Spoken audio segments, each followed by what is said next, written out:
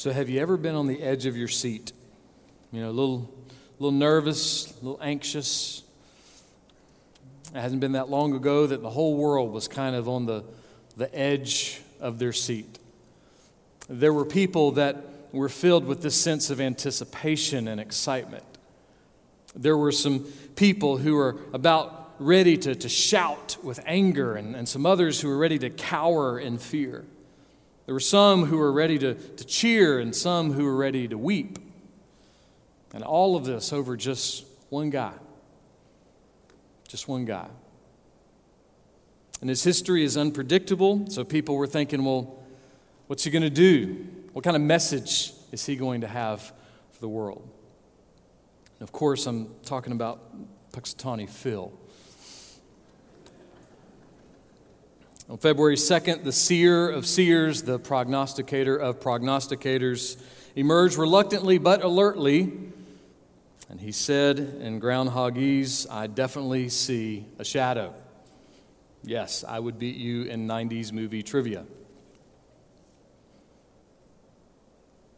P. Philly says we're going to have 6 more weeks of winter. So what does that mean? Well, for us, that means that the temperatures are going to drop into the chilling area of somewhere near the high 50s. So we really should be careful for the next few weeks of winter. But what if there really was a big winter storm coming our way? You know, what would it be like, you know? What would we need to do to prepare? What would we need to do to get ready? Well, at ready.gov, FEMA and some other government agencies have given some things for us to consider, a list that some of us have heard before. They tell you to be sure that you have an emergency kit, a first aid kit. They'll tell you to be sure that you've got plenty of non-perishable food and bottled water. They'll tell you to have a family communication plan, to have flashlights and batteries, to have warm clothes and blankets, make sure your pets are safe, all these kind of things. And some of us have done those things before. I came across some other tips that maybe you can add to your list of storm prep from a guy who calls himself Joey Hack. Joey says we should stock up on jokes about milk and bread. He says you're going to want cutting, fresh-edge jokes so that yours can stand out on social media. That's not enough just to say, oh, I'm going to get milk and bread. You need to have a good joke about it. He also says you should winterize your house. He says, you know what, cover the entire house with a styrofoam teepee. If it's good enough for your outdoor faucet, surely it should be good enough to cover your whole house. Just get a whole teepee for your house. Good advice. He also says you need to prepare entertainment. Remember, if your power goes out, you won't be able to access programming on your TV, your radios, Netflix, or even your old Magnum PI DVDs. So you need to prepare for some non-electric based entertainment. And he says maybe you should go buy some puppets. So there's something for you to do. But what if it wasn't just a snowstorm, you know? What if it wasn't just a winter storm? What if it was something bigger in your life? What if there was something more important that you need to be prepared for? Something bigger that you need to be ready for? Bigger than Valentine's Day?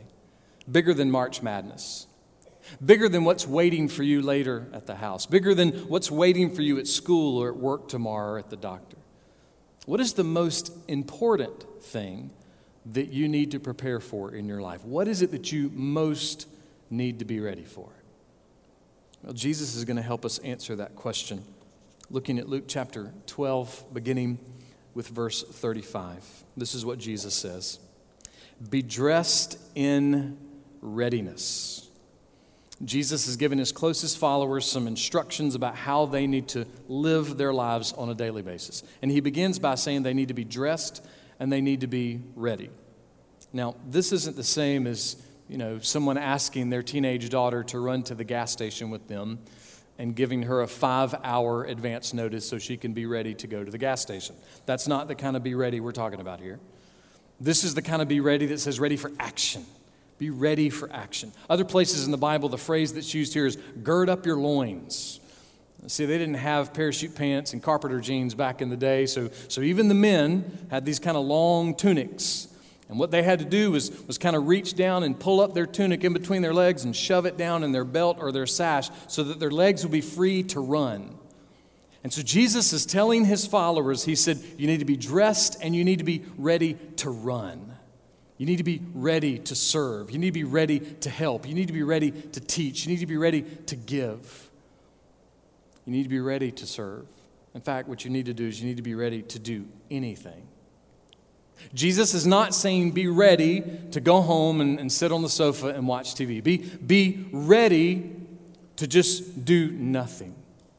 He's not saying be ready to selfishly cling to your money. He's not saying be ready to let someone else volunteer. He's saying be ready, even to use your leisure time for something that's not leisure. I know a doctor in Latin America that when he has his vacation time, he and his family take their vacation and they use it to be guides and translators for mission teams who come to their country to help out. And so Jesus in his language is saying, be ready, Christian, to serve. Be ready to work. Be ready to be a person of the gospel. Don't wait for an announcement on Sunday morning. Don't wait for an announcement in the bulletin or the newsletter. Don't call the pastor or the church staff to be your hands and your feet. Be ready. Be ready to run. Be ready to serve. Be ready. Be ready to be a gospel person that loves and serves and gives wherever you go at any time and any place. Jesus says, be dressed and be ready. And then he says this in the next part of verse 35. Be dressed in readiness and keep your lamps lit. We have a night light that's plugged into the hallway where most of our bedrooms are. And we have a night light that's in the range over our stove. And we keep those night lights on at night. Well, why do we do that? Well, we do that because every now and then somebody might have to get up in the middle of the night and go to the bathroom, or somebody might get sick and need to get some medicine, or somebody might get hungry and need to go to the kitchen and get some bacon. That might just be me. I don't know if the kids are eating my bacon or not. I'll find out. But that little bit of light, it helps you see just enough to get where you're going to turn a light switch on. Now, in ancient times, they didn't have electric night lights. And so if they had a guest arriving at their house later at night, they would need to maybe leave one oil lamp burning in their house. They wanted to be ready when their guest arrived. They didn't want to be in the dark. They wanted to be ready to quickly help. But that would mean that their oil lamp would have to have some oil in it. And their wick would have to be long enough to keep burning. If they just had a little bit of oil in the lamp and their wick was just a shred of nothing, then the lamp was going to burn out and they'd be left in the dark and they wouldn't be able to do anything. On another day, Jesus said this to his disciples, Matthew 5, verse 14, you are the light of the world. If you're a Christian, you are the light of the world. And that's a little bit intimidating at first thought, right? I mean, what if I were to tell you, you are the doctor of the world? Just you. You're the doctor of the world. And everybody in the world is going to come to your little clinic that's in your backyard every time they get sick. I mean, that sounds kind of intimidating. But what if I were to go on to tell you there are 2 billion other doctors of the world? So there's 2 billion other doctors who will be caring for people in their little clinics in their backyard.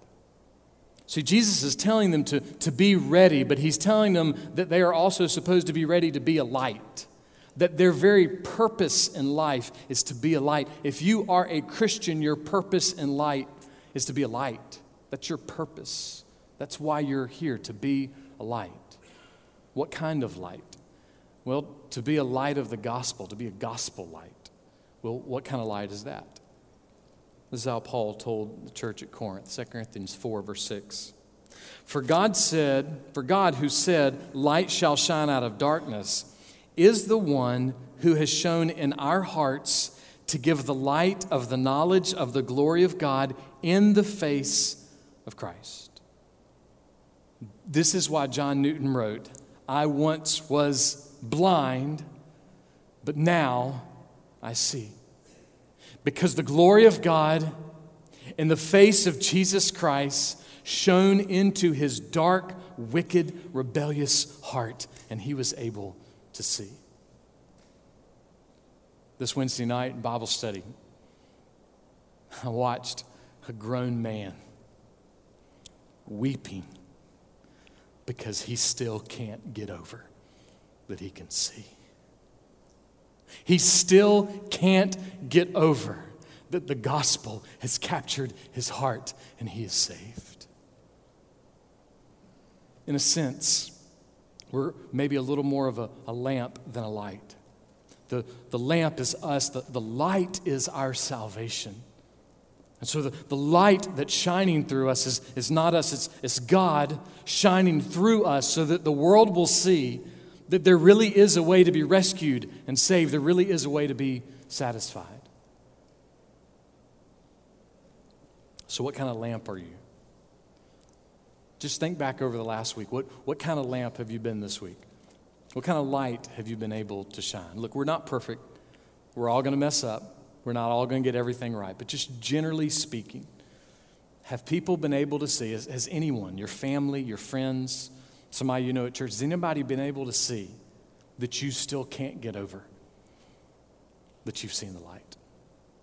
That you still can't believe that you're saved? And why does it matter if anybody would see that? This is what Paul said to the church at Philippi. Do all things without grumbling and fault-finding and complaining and questioning and doubting, that you may show yourselves to be bright lights, stars, beacons, shining out clearly in the dark world. Just think about your life right now. Who are you grumbling at or grumbling with? Who are you criticizing? Who are you nitpicking? What are you whining and complaining about that you won't stop? Who is it that you're giving kind of the cold shoulder to? What is it about your life that looks more like grumbling, fault-finding, and complaining, and questioning and doubting than trusting? Listen, the world does not need those things from us. They have plenty. The world is a very, very dark place. They do not need our criticism.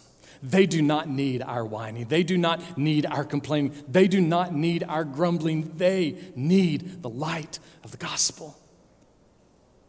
And we have that light in Jesus Christ shining inside of us. The world needs that light. D.L. Moody said this, out of 100 men, one will read the Bible, the other 99 will read the Christian. So what are people reading in us during the week? What are they seeing? Jesus tells us to be dressed and to be ready so that our lamps will be lit and so that we will at any time in any place be ready to be a light of the gospel in a dark, dark world. His instructions are simple. And he really wants us to get this because he goes on a little farther and gives us another picture. He wants us to sink in inside of us, but he wants it also to sink in that this is a bigger picture that sometimes we miss. Look what he says in the next part of verse 36. Be like men who are waiting for their master when he returns from the wedding feast, so that they may immediately open the door to him when he comes and knocks. In ancient times, a wedding celebration would last like maybe a week. And at any given time, the bride and groom might stand up and say, hey, thanks for coming, everybody.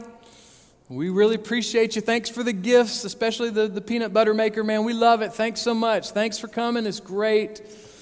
Hope you have a great night. We love you, and we are out of here. And they leave, and they go off to start their life together.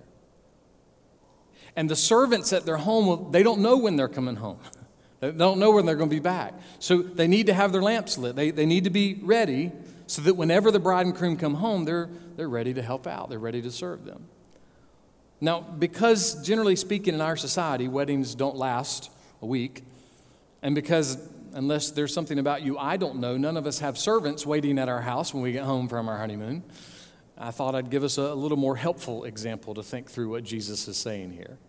Jeff Thomas writes this, imagine the Royal Rolls-Royce, that's a mouthful, the Royal Rolls-Royce limousines carrying the Queen and her family back to Buckingham Palace from their country estate. And then, when they arrive at the palace at midnight, the whole place is in darkness. Seems strange. He goes on, no policemen on duty, no sentries in the sentry boxes, all the gates and doors locked and padlocked, everyone asleep when the Queen and her family arrive, no one to welcome them. And then he says, and then the Queen turns to Philip and says, Philip, do you have a key? See, that wouldn't happen to the Queen, right? Hours before Jesus was crucified, this is what he said to his friends. I will come again. Jesus is coming again. Every single prophecy about Jesus that was made hundreds of years before he was born, every single one of them came perfectly true. Every single thing he said about his own death and his own resurrection, all of it came perfectly true. So we have every reason to believe, every reason to be totally confident that everything that he said about his return will come perfectly true. Jesus is coming again. So how will he find us? Will he find us dressed and ready and serving? Will he find us with our lamps lit? Will he find us being his light? Will he find us serving others and being ready to serve others at any given moment? Or will he find us on the sofa? Will he find us, eating Oreos and watching Matlock? Will he find us grumbling or criticizing or nitpicking? Will he find us keeping sinful score against the people in our lives? Will he find us whining and complaining in such a way that we really can't even see that we've ever known Jesus? How will he find us? And when is Jesus coming back? Well, this is what he said about that. Matthew chapter 24, verse 36. Of that day and hour, no one knows. No one knows. So when Jesus says be ready, what he doesn't mean is go sell everything that you have and then go move to Jerusalem and live on a hill with some rapture hippies and some tents, and y'all all share one toothbrush and, go do that. That's not what Jesus is saying. When Jesus says be ready, when Jesus says keep your lamp lit, when Jesus says be ready when the master comes home, he's simply saying this: be the light. Be the light right now. Be the light where you are. Be the light at home. Be the light at school. Be the light at work. Be the light at church. Be the light at the restaurant after church. Be the light at the game. Be the light at the mall. Be the light on social media. Be the light in traffic. Be the light. Now again, are any of us going to be perfect lights? No, we are not. We're not going to be perfect lights. But the picture that Jesus is always drawing us back to is what's normally seen in our lives. Not when we're having a season of struggle, not when we're discouraged or down, but what's the normal pattern of our lives? Is the normal pattern of our lives such that we really do want to serve people? That in word and deed and our attitude, we are really trying to do everything we can to draw attention to Jesus?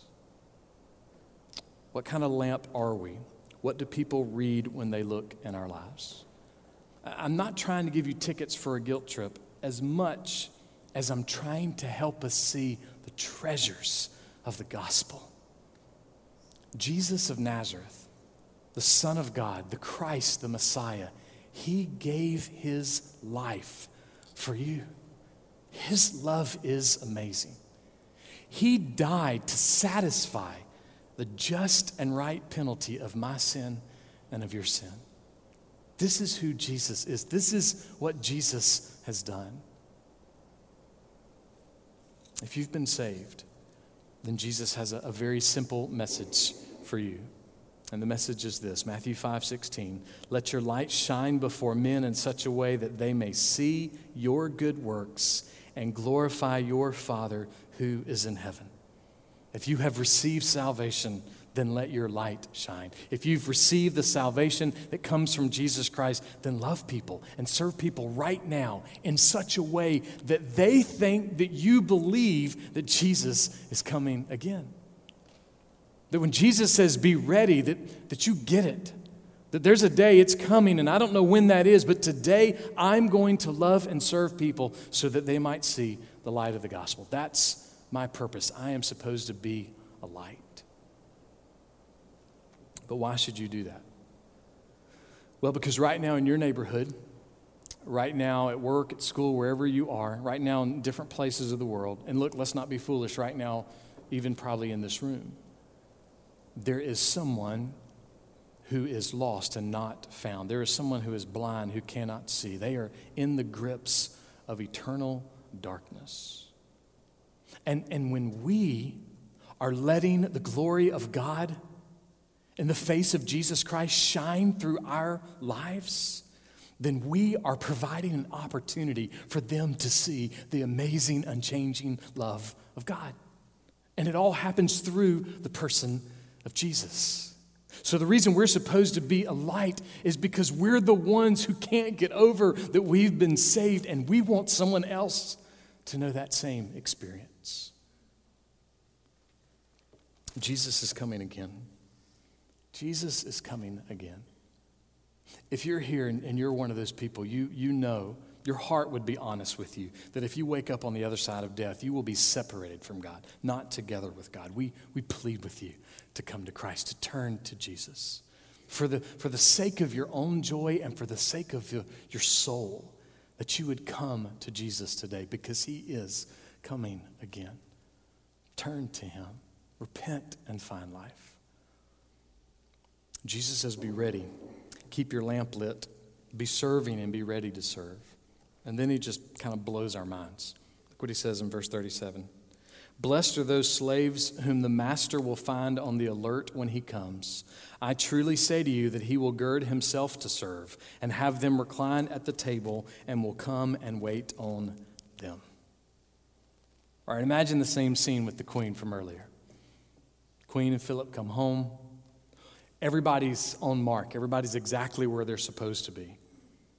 And the queen gets out of the limousine and she tells them, I want all the servants to gather in the dining room. And I want them to sit in the rooms around there until everybody has somewhere to sit.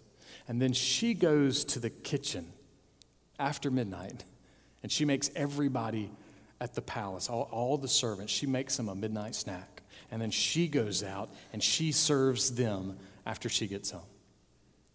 You know what? That's not how it's supposed to work. That's not the way it's supposed to work at the palace. And yet, here's Jesus saying that's exactly what he's going to do. That for those who are faithful to him, for those who are ready, for those who are dressed, for those who keep their lamp lit, for those who are loving and serving and doing everything they can to be a light of the gospel on the good days and the bad days, in sickness and health, when everything is great and when everything is awful, the ones who are leaning on and leaning on and leaning on Jesus, Jesus says, I will come serve you. I love how Spurgeon says it, the captain of our souls will come and say, let me serve you. The King of all kings, bringing his love directly to us. It's interesting because a little later, Jesus actually did that on earth for his disciples. But his promise is that if he finds us ready, that he will come and serve us. That is amazing love. That is unchanging love. But what if he comes and finds someone not dressed and ready? What if he finds their lamp not lit? What would Jesus say to them? Well, over in Matthew, we find out. Matthew 25, verse 41. Depart from me, accursed ones, into the eternal fire which has been prepared for the devil and his angels. Well, that's no Hallmark card, right? I mean, that sounds kind of harsh. Why in the world would Jesus say something like that? Well, he goes on to tell us why. Verse 42 and 43. For I was hungry, and you gave me nothing to eat. I was thirsty, and you gave me nothing to drink. I was a stranger, and you did not invite me in. Naked, and you did not clothe me. Sick and in prison, and you did not visit me. And the people that were not ready, the people that were not dressed, the people who did not have their lamps lit, they responded to Jesus just like almost every single one of us have at least once this week. What? Me? Nah, Jesus, I think you got me confused with somebody. That wasn't me. They said, Lord, when did we see you hungry or thirsty or stranger or naked or sick or in prison and we did not take care of you? I don't remember not doing that. When, Jesus? When? And this is what Jesus says he will say in return. Whenever you failed to do one of these things to someone who was being overlooked and ignored, someone that you knew was in need, then you failed to do it to me. there's a huge purpose behind Jesus telling his followers, be ready, be dressed, keep your lamp lit, be serving, be ready to serve, and be stunned and amazed that your King, when he finds you faithful, will come and serve you. And then he says one more thing. Look at verse 38. Whether he comes in the second watch or even in the third and finds them so, blessed are those slaves. Love that word blessed. Blessed, happy, full of joy, satisfied. The people that Jesus was just talking with, they weren't satisfied with the life they were living, and they surely were not going to be satisfied once they hear what Jesus said to them. But Jesus says, look, you don't know when the master's coming. You just don't know. You have no idea. And that's a little bit of a conflict for us sometimes as Christians, right? You ever had anybody say to you, well, I mean, I know Jesus said he was coming back, but it's been 2,000 years. I mean, is he lost? Does he not know the way? Are you sure your religion is something you want to believe in? People have always refuted the words of Jesus. And Peter responded to that actual argument this way. 2 Peter chapter 3, verse 8. But do not let this one fact escape your notice, beloved, that with the Lord, one day is like 1,000 years, and 1,000 years is like one day. So on God's calendar, it's been 2 days since the crucifixion. On God's calendar, it's been 2 days since the resurrection. On God's calendar, it's been 2 days since his son came back home. So what seems long to us does not seem long to God. And so even though we might have to listen to the world say, I don't know, can you really trust a God that's waited that long? My answer would also be this. Yeah, I can trust a God who will keep waiting for arrogant, prideful, stubborn, rebellious, wicked sinners like me to come to faith. Yeah, I'll wait. I'll wait. I can trust that God. And if he continues to tarry until I die, then when I die, I'll be with him. See, I can trust that God. I can trust that God.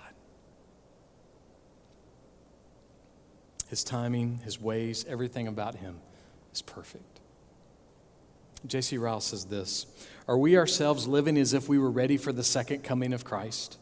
Well would it be if this question were put to our consciences more frequently. It might keep us back from many a false step in our daily life. It might prevent many a backsliding. Don't miss that. Let me try to rephrase that a little bit. That if we think diligently about the return of Jesus, it will actually help our lives. I mean, that sounds overly simplified, but it's true. If we can remember that Jesus is coming again, then every problem, every trial, every trouble, every discouragement, every moment of depression, we can keep going back and say, wait a minute, his love is amazing and unchanging. And unchanging means everything in this situation has changed, but he hasn't. His love hasn't changed. So I can trust him. I can rely on him. I can lean on him. He goes on to say, the true Christian should not only believe in Christ and love Christ, he should also look and long for Christ appearing. If he cannot say from his heart, come Lord Jesus, there must be something wrong about his soul. So love my friend Quincy, just for one Sunday morning invocation 15, 16 years ago. He stood up that morning in front of the church and he prayed. And when he finished his prayer, he said, Lord Jesus, come. And it rattled me. What do you mean, come? Oh, I know what you mean.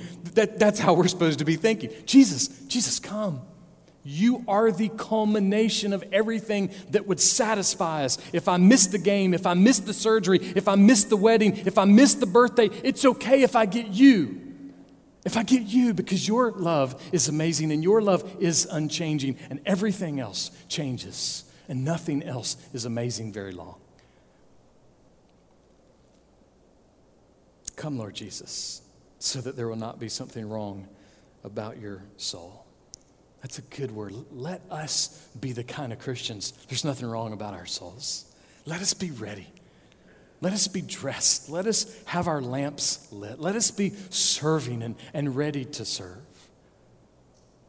Let us be ready.